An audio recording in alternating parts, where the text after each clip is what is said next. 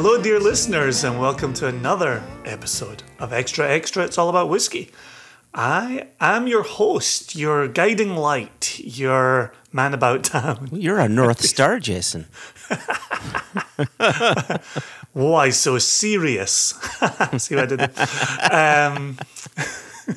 I am the whiskey wizard, Jason Johnston Yellen. I'm joined, as always, and it is a pleasure when he does bless us with his presence. He is the whiskey cherub. He is Joshua Morrissey Hatton. Welcome. That's me. Thank you for having me on this. That's always good podcast. to have you. Yeah. So, on Extra Extra, you or I, whoever's turn it is, brings a whiskey news story to the attention of the other. We spend the first half of the episode reading said article, and then the second half riffing on it. And it's a pretty standard, normal, usual type of whiskey chat that you and I have. Mm-hmm. But in these instances, we record it and we make sure that our dear listeners can listen to that chat at their leisure. There you go. We're blessing them with our candor, with our voices, with our dialogue. I like your use of candor. That was quite nice. So, you know, we do a yin and a yang thing here where we talk about the down stuff, the tariffs, the exports. Last episode, we even had a wee think about a potential future whiskey law. And so this week, I bring you something that I think is a little bit more upbeat, but it also gives us a chance to talk about the industry, which is really what we're always about here. I'm also going to say, I found this in the Scotsman, which is a national newspaper in Scotland, and once I read through it on the Scotsman, it said an earlier version of this article appeared on our sister site at the Falkirk Herald. And so, credit where credit is due. This week, we are pulling an article from the Falkirk Herald. Amazing. Jason, did you ever think that we would be bringing a story from the Falkirk Herald to Extra Extra? I didn't. I really didn't. But I'm really happy that we are. And so this one, there's a personal connection for me on this one. About 18 months ago, I had driven through to Falkirk to see the wonderful Ali Walker when he was opening up, a new office for himself with Infrequent Flyers, his independent bottling company. Yeah. And before he and I went out for some dinner, as a lot of gentlemen say to me in the industry, he said, "Let me show you something." And the deal was we had to jump in his car, which, not a problem. So we jumped in his car and we drove across Falkirk. And we actually drove by some of the final buildings of the Rosebank distillery that haven't come down yet. Oh, interesting. And then saw a little bit of not quite a new build, but an area where there would eventually be a new build, right? Yep. And so that was really fun. That was a cool little thing. Saw the little canal that famously ran alongside the Rosebank site. Yeah, sure. And then he said, "Let me show you something else." And at that point, we're off to such a good start. I can hardly say no. Yeah. And so we continued on in the car. And he drove me over to the Falkirk Distillery Company. And that's a great face. I'm glad you're making that face. Yeah. Brilliant. Okay. Brilliant. Say what now? And so we drove in, and it sits on a very large parcel of land. And beautiful building, but nothing was happening. And as of 18 months ago, Ali had said to me, this has been on the go since around 2010. And no one really knows what state the project is at. Oh, wow. It's just kind of stalled. It was just a sign, or was there... No, there were buildings. There were buildings, structure in buildings place. had been built. There were windows. Yeah. Some parts were boarded up. Some parts were, fresh glass. Okay. Not even boarded up. And so it looked like it was on its way to be something really quite special. But Ali had said at that point, I don't know where the project stands. So when I then, in preparation for this episode, came upon the Scotsman article, which led me back to the Falkirk Herald article, I'm very pleased to say the headline is Dream and Dram Come True with First Single Malt at Falkirk Distillery. Wow. Okay. Subheading, a decade-long wait for Falkirk Distillery Company to start distilling single malt whiskey is finally over. The article is written by Jonathan Riley, and it was published online Friday, 19th of February of this year. Yeah. But if you listen carefully in the article, you're going to find out a little bit more information. So Jonathan, in his article, says the firm... I'm going to find out that he actually wrote this story 10 years ago and just had to wait. He's had it in his top drawer. Wait a second. You didn't tell me that you had a whiskey. I need to pour a whiskey. Oh, actually, it's a whiskey that I poured last night that I didn't finish because I fell asleep reading my book. Okay. And so it was capped, and now I'm just kind of finishing the dregs. Okay. So, Jonathan writes, the firm first received planning permission to build its premises in Grand Sable Road, Polmont, in 2010. Polmont just being a region of Falkirk, an area within Falkirk. Thank you. However, issues involving its proximity to a section of the Antonine Wall, as well as the coronavirus pandemic, meant plenty of patience was required before the business could officially begin operating in earnest. You're familiar with the Antonine Wall? I'm not. Could you just like the other place was a part of Falkirk, and I've already forgot that name. Could you tell us? Polmont, yeah. Pullman, Washington, yeah. Polmont. Can you tell us what this wall is? So famously, Hadrian's Wall ran from the Solway to the Tyne and kind of now marks the modern border between England and Scotland. Okay. But back in its day, it was kind of the Roman advancement through what's come to be known as England as they were embarking upon Scotland, then known as Caledonia, right? So it was Britannia and Caledonia divide. I want to say a few decades after Hadrian's Wall, which was built from stone, right, as a fort with gates, trade moved between. Sure. Antonine, who'd taken over for Hadrian, he built his own wall between the Clyde and the Forth. So essentially Glasgow, Edinburgh. Yeah, right? Sure. Yep. So essentially between those, but coast to coast. And whereas he had a stone foundation, his wall was made from turf. And there was decent height to it, right? Decent height. Apparently there was water on one side as well.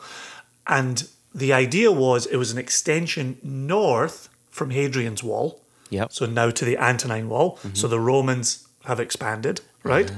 Okay. But also, with the same idea, the Caledonians attacking from the north would have this divider that was now farther north than Hadrian's Wall, right?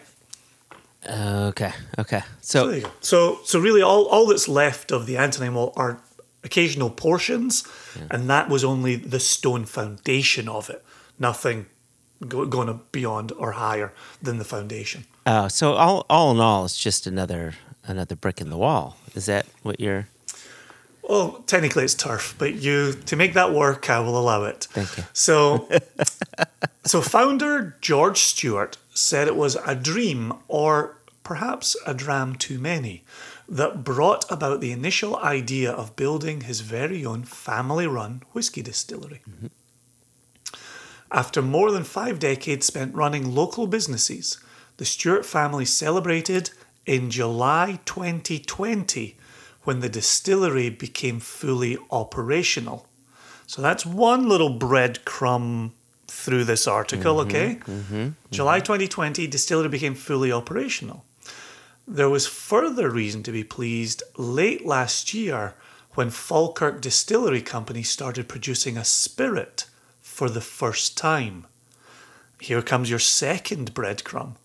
Fans will have to wait until October 2023 before sampling its whiskey, as a spirit isn't whiskey until it has been distilled for at least 3 years. A wee mistake there. A wee mistake from Jonathan. Matured in oak for 3 years there, Jonathan. But we got it. We got the general thrust of it. Yep. But isn't that interesting? July 2020, they were fully operational. October 2020,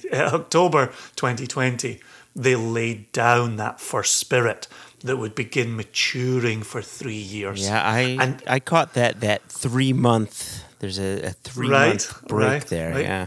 Testing the system, getting your wood lined up, getting your warehouse complete. Yeah, so, there's a lot to be done in those 3 months.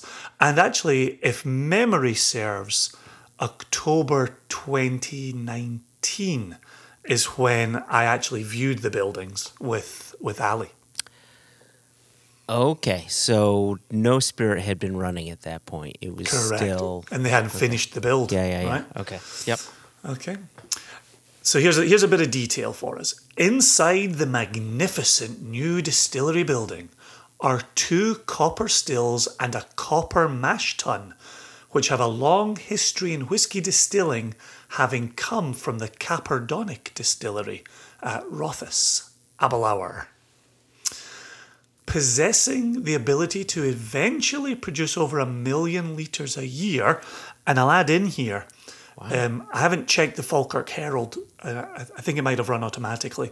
There's a video where you can actually see an interview with founder George Stewart, where he says if they were to run a triple shift, they could actually produce 1.5 million litres a year. So this is not a minor operation. This is decent. And that's the part we're going to come back to in the second half. Okay. So, possessing the ability to eventually produce over 1 million litres a year, side comment from Jason, although with a third shift they could produce 1.5 million litres a year. Falkirk Distillery Company's goal is to make a light lowland malt appealing to a wide range of spirit drinkers. I want to come back to that in the second half as well. Mr. Stewart said the whole process to date has been one of passion and patience. We have invested heavily in time and money to create something we hope the local area can be immensely proud of. We are overwhelmed with the support shown already from the local area and whisky community. There is something about whisky that really brings people together. Our expectations are that over 80,000 visitors will come through the doors here every year, and that has to be a boost for the local community. And then he added, furthermore, once fully operational with tours and our restaurant running, we will require well over 60 staff members. Wow. Okay. Right? Very busy. Busy place. And it's set up, just like you and I have talked about previously with somewhere like Annandale, which is set up to receive bus parties, coach parties, coaches and buses of tourists. That's what I'm saying. This Falkirk distillery is set on a parcel of land that will allow them the space for buses to come through as well. That's how you hit those types of high numbers. So then Jonathan, the journalist here, continues, whiskey lovers can now sign up to be a founding member of the distillery, and for those who wish to invest further, there's an option to own your own cask in either a first fill bourbon or a sherry hogshead. Distillery manager Graham Brown, formerly of Distell and who spent time with both Deanston and Tobermory distilleries, is overseeing production and admits something special lies in wait. He said, our main aim here is to focus on the quality of the spirit. There is no rush to just put anything out to market. that we aren't immensely proud of, and we believe that will show in the final product. And then we go back to the journalist. With production now well underway, customers and whisky fans can follow the journey online until COVID restrictions allow for the completion of its visitor centre. Tours of the distillery will then be available year-round, with a restaurant and tasting event centre planned soon after. There you go. So it's interesting. When Ali and I were there and we saw the bones of this, it wasn't clear what was happening inside just yet. It's interesting, in a response to a pandemic, they've gone ahead and completed the production side of the business, but not completed the restaurant, which they wouldn't be able to run during this pandemic anyway, nor complete the visitor centre portion of things, which they wouldn't have open during this pandemic anyway. But they've started laying down casks, and now they've started selling these casks as well. So I think that's done a lovely job of kind of framing what I saw with Ali into the article, into what comes next for the distillery. So let's wrap up our first part here, and we'll come back and have a wee chat about this after these musical notes.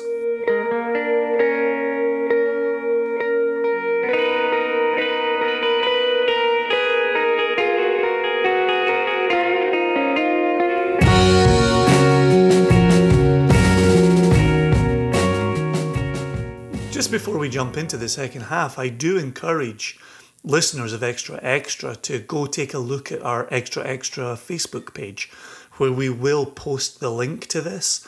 Go forth, watch the video. There's actually a nice little bit of additional information shared by founder George Stewart that didn't make it into the article. And there's some nice outdoor drone footage, as we've now become accustomed to. And then there's some nice shots inside the production area as well. And you can see those stills that have come in from Capardonnach. Beautiful. Beautiful. So with that said, Joshua, last week we were starting to talk about the potential for a whisky loch, the changing landscape that's occurred over the last 10 years. It's so interesting to me that here we see a project that had its starting point in 2010, the same year you and I had the conversation about launching our company. And then we moved on it and got the wheels rolling in 2011. Here they've gone through this 10-year process, stops and starts. Given what we've talked about previously with the changing landscape of the industry, what do you think a project like this looks like in 2021? A Lowland-style spirit, 1 million litres annually.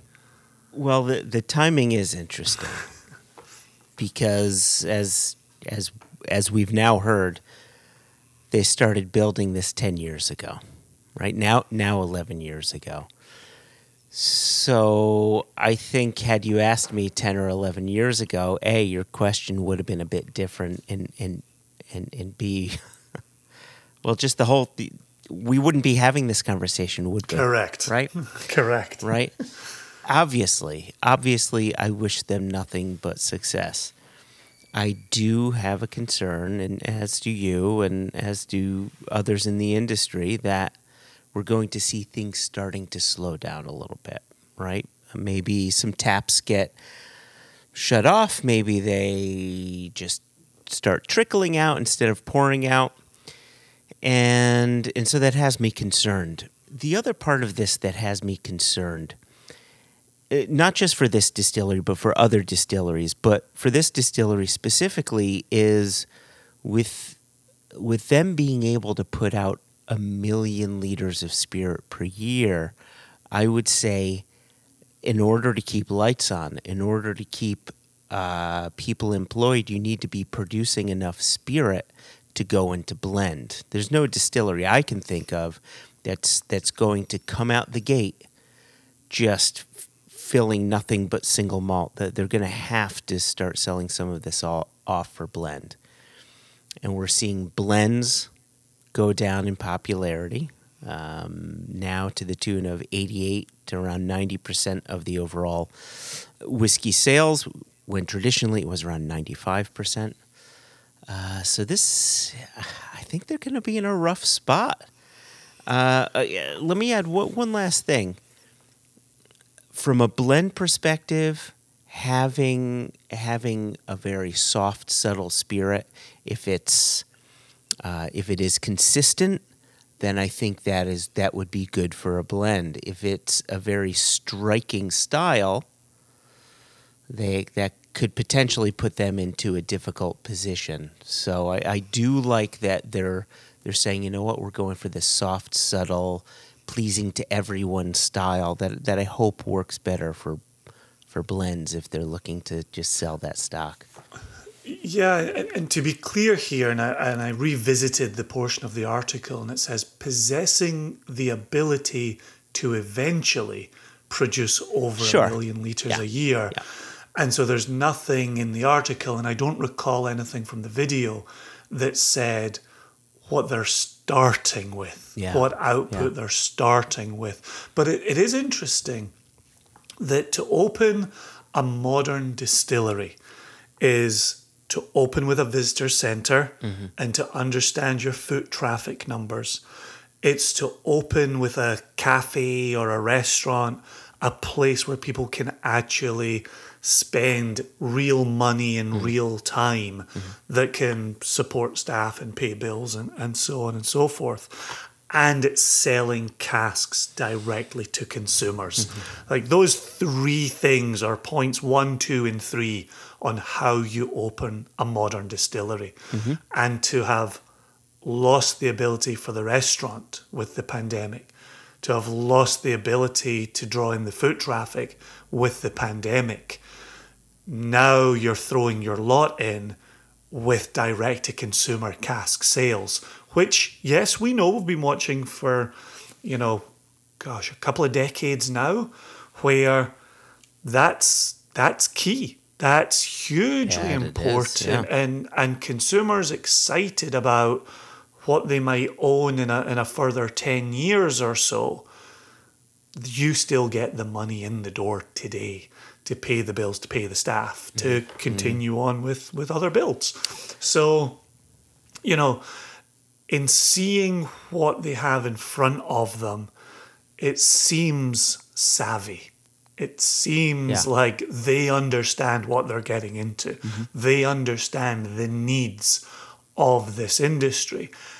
As to selling blending stock, I agree with you. I think that's a key part of opening the doors, and especially having any kind of volume worth selling.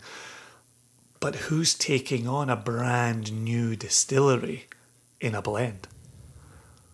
Right? So many well-established blends that need volume already have their partners. And you don't, on day one of a new distillery, say, tell you what would be a great component to this blend. This newly started anonymous distillery. Yeah, maybe you're right. I'll be very honest in saying I personally simply do not know enough about that world and how the world of blends and trades for blends and selling spirit for blends works. 10 years ago, we didn't know how independent bottling worked, and we learned a lot along the way. So my guess is there's bits of the industry we simply don't know about that maybe they do know about. This could not be a better setup, Joshua, because our very next episode of One Nation Under Whiskey, we're going to talk with Nick Ravenhall, the new managing director at Holyrood Distillery. Yes. And we will be able to ask those very questions of him. Perfect. And see what he's willing to share, see what he's willing to admit to. But there is, right? And it is interesting, because I did think about our friends at Holyrood when I read this piece today about Falkirk Distillery, where they're talking foot traffic, 80,000. We know with our friends at Holyrood, they're in Edinburgh. They expected Edinburgh foot traffic. Yeah. And then boom, you have a pandemic, you lose your foot traffic, and you go, oh shit, we just lost a third of our income, right? And I'm not saying that those are equally divided, right? Yeah. Okay, yeah. it's a third what you can feed people on site. It's a third, the feet coming through and doing your visitor centre visits and walking away with bottles, and it's a third buying CAS. I'm not saying they're equally divided. I'm just saying you've lost one leg of the stool. Yeah, exactly. When you've lost your foot traffic. Yeah, I gotcha. So, I think when Nick comes up, we'll be able to ask him, what do you pivot to? What does that look like? I think it's a very real question, and hopefully he'll be up for answering it, and we can think of friends we haven't yet met at Falkirk Distillery when we get those answers coming in from Nick as well. Yeah, 100%. So let me ask you, because I'm always intrigued when I see the words light lowland malt. That's a category distinction. And I think as one opens up a distillery, and I think of our friends at Kilchoman and Anthony Wills and family and what they've done over there. They came online, they had Islay single malt. They were the first distillery on the island, 125 years. They had a lot in their back pocket at a time when peated whiskey was really exploding and young people were getting into peated whiskey, and now they had this fresh distillery to get behind and to follow. We don't tend to hear people talking about being excited about light lowland malt, and perhaps we'll see a return to it. Right, we're 10 years removed here, right? We're a decade along. Maybe that's going to be a flavour profile people will start pivoting to. I'm curious on your thoughts on when it comes to a particular categorical style. Well, I don't disagree with you.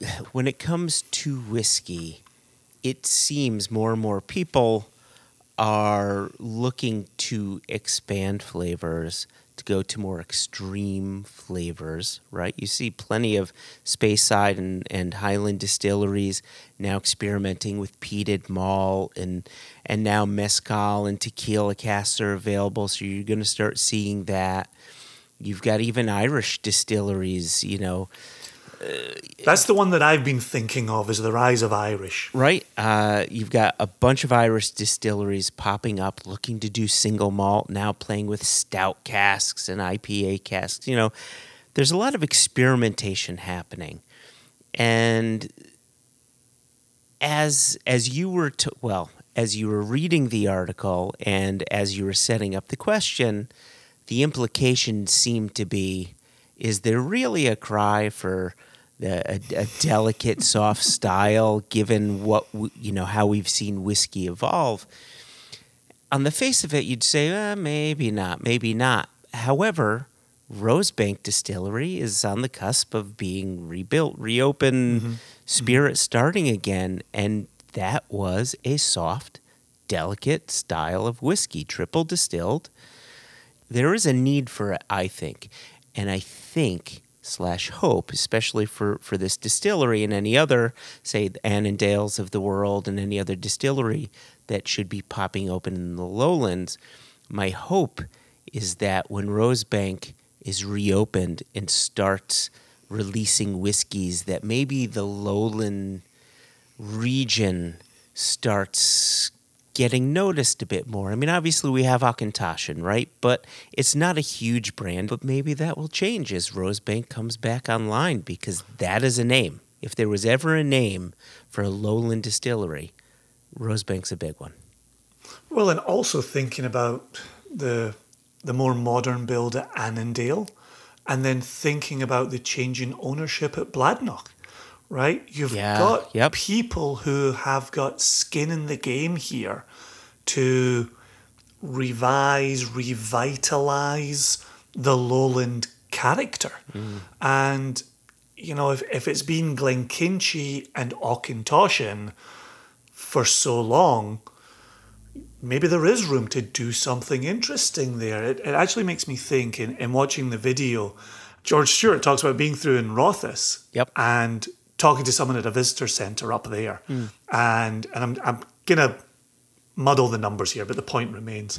The person at the visitor centre was saying, we've got 20 distilleries within 15 miles of each other, right where we're standing. Yeah. We're all competing with one another for foot traffic. You're going to be in Falkirk, in the Central Belt, off a motorway.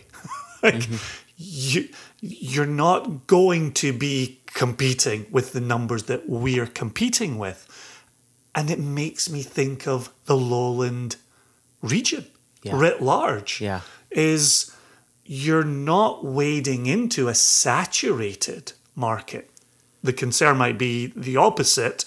You're wading into a mostly ignored market. But that's true. But the potential is there. And I know that's their take at Annandale, is they can be a border single malt. They can own that category with two hands and say, this is the Borders, right? Writ large, Bladnoch, Rosebank when it comes back online, Falkirk Distillery, Auchentoshan and Glenkinchie. Okay, now you can start marketing your region again. Yeah. Listen, you and I are coming to this from a whiskey geek perspective. And the fact of the matter is, when this distillery, well, they are online, right? Their spirit's been running since October of last year. As they start releasing their own whiskeys and getting medals, the pedestrian consumer is going to find out about them, right? When they win the right awards. And who knows? It's a large enough distillery that if the make is good enough and the foot traffic is good enough, that a large player may say, you know what, do you want to sell us this distillery? And that's a great way of becoming a standard part of a blend. Right. So, yes, you are correct. Yes, you are. It echoes a point I was going to get out of here on, which is when you've taken the time to step foot inside a distillery, that distillery means more to you than if you'd only read about it or seen it online in passing. 100%. Yep. And if you can translate some of those 80,000 pairs of feet into supporters and ambassadors for your distillery, you'll generate a following real quick and I think that's another peek into the future for them as well.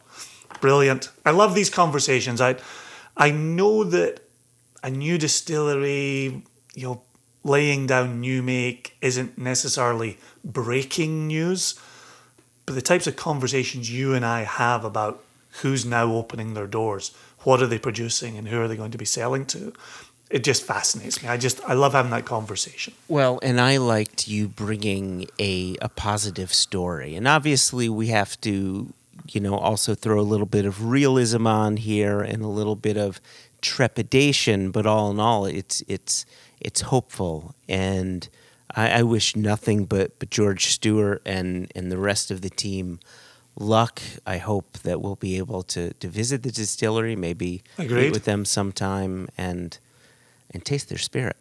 Always. Yep.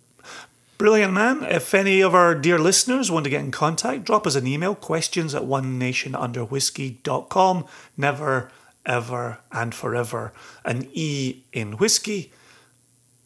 But we'd love to hear from you. And until next time, dear listeners, Whiskey Cherub, this is the Whiskey Wizard bidding you all fond farewell. Whiskey Cherub does the very same. Cheerio.